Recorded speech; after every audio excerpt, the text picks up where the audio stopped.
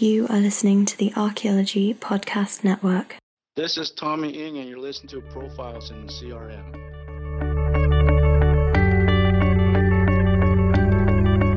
Welcome to Profiles in CRM, episode 36. I'm your host, Chris Webster. Profiles in CRM asks CRM professionals 8 simple questions. The answers vary wildly depending on their experience and education. Because of the nature of contract archaeology and how small this field really is, some people choose not to reveal their name or the company they work for. Stay to the end of the show to hear how you can have a chance to answer these same questions. Okay, we're here on Profiles, and here's the first question. What is your name, and who do you work for? My name is Tommy Ng. I work for Bison Historical Services, where I'm based in Calgary, Alberta, Canada. Okay, and how long have you been working in CRM? About 20 years. 20 years, awesome. All right. So what is the position you usually have in CRM, and what is the highest position you've attained? And I mean, field tech, crew chief, principal investigator, unless you have some other title designation up there that I'm not aware of. In Alberta, I guess our equivalent to a principal investigator would be, we call them a permit holder. Okay. And I am a part owner of my company. I'm one of 4 partners. Awesome. And you've probably been in that position for a while now, huh? I say about 5-6 years now. Okay. Great. So where have you worked in Canada? Or have you worked in the United States, or has it all been in Canada? I haven't actually worked in the United States. I worked with Andy Sewell before.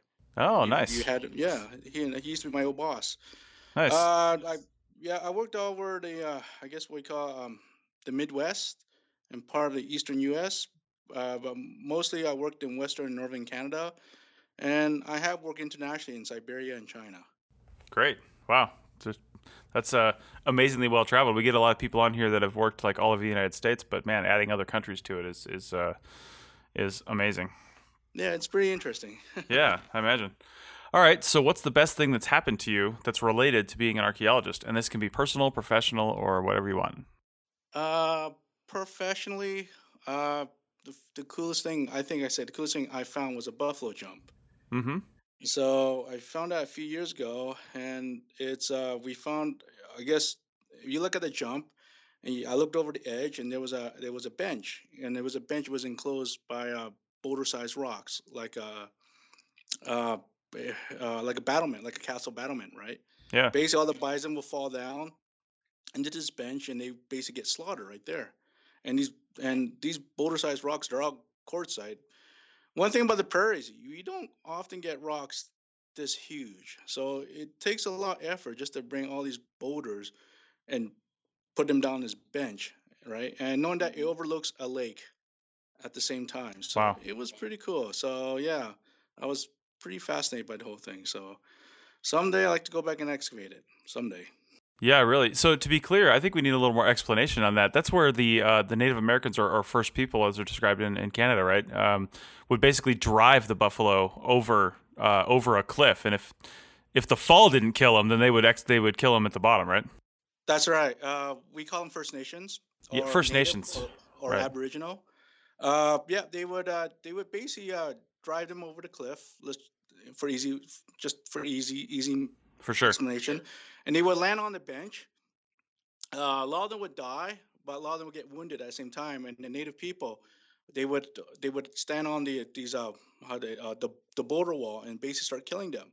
They also will start tearing them in place because bison gets bad pretty quick. Oh, okay. Right, and they would start processing, tear them in place, and various people would start hauling various parts of the bison down to the camps, and that's why they would start to do more processing. Okay. Yeah. Wow. The one thing unique about this one is it overlooks a lake, so Nice. a lot of the bison bones would get thrown into the water. Wow. Okay. Well, what is the biggest thing that you would change that would make being a CRM archaeologist better?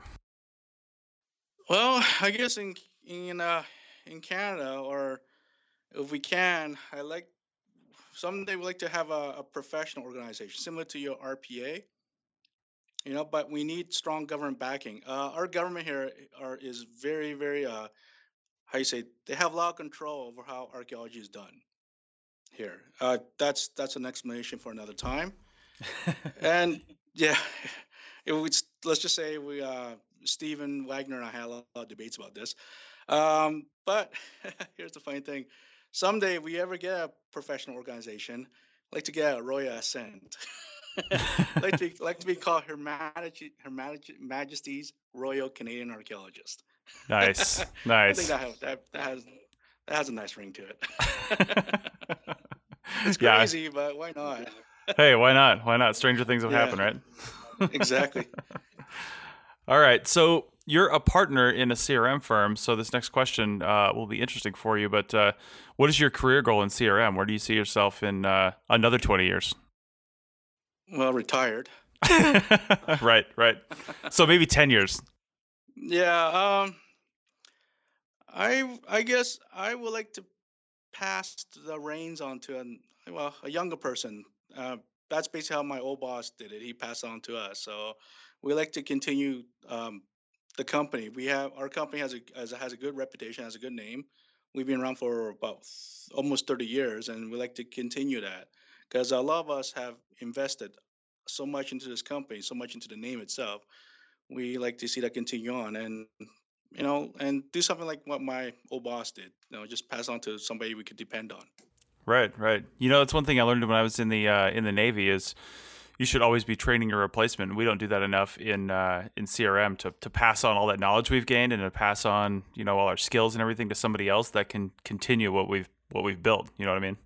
Yeah, I know. I understand because I used to be in the forces myself. So yeah, I Yeah, totally understand that. Yeah, yeah, absolutely. yeah, yeah. Well, someday. I mean, there's a few people we have. So hopefully they're next in line. So because Yeah, I can't keep doing this.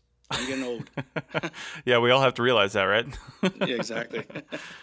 All right. Final question: if you can give an undergrad thinking about CRM one piece of advice, what would it be? Persistence. It's not an easy field. You're gonna get disappointed a lot. Mm-hmm. You're gonna get exploited a lot, right? But if you stay in there, and also you gotta have a good attitude about it. Um, if you got a bad attitude about things, you're not gonna last long.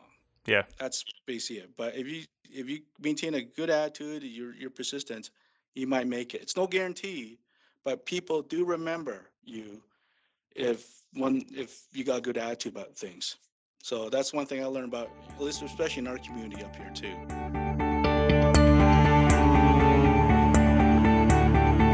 Show notes for this and all episodes can be found on the Archaeology Podcast Network website at www.archaeologypodcastnetwork.com/profiles.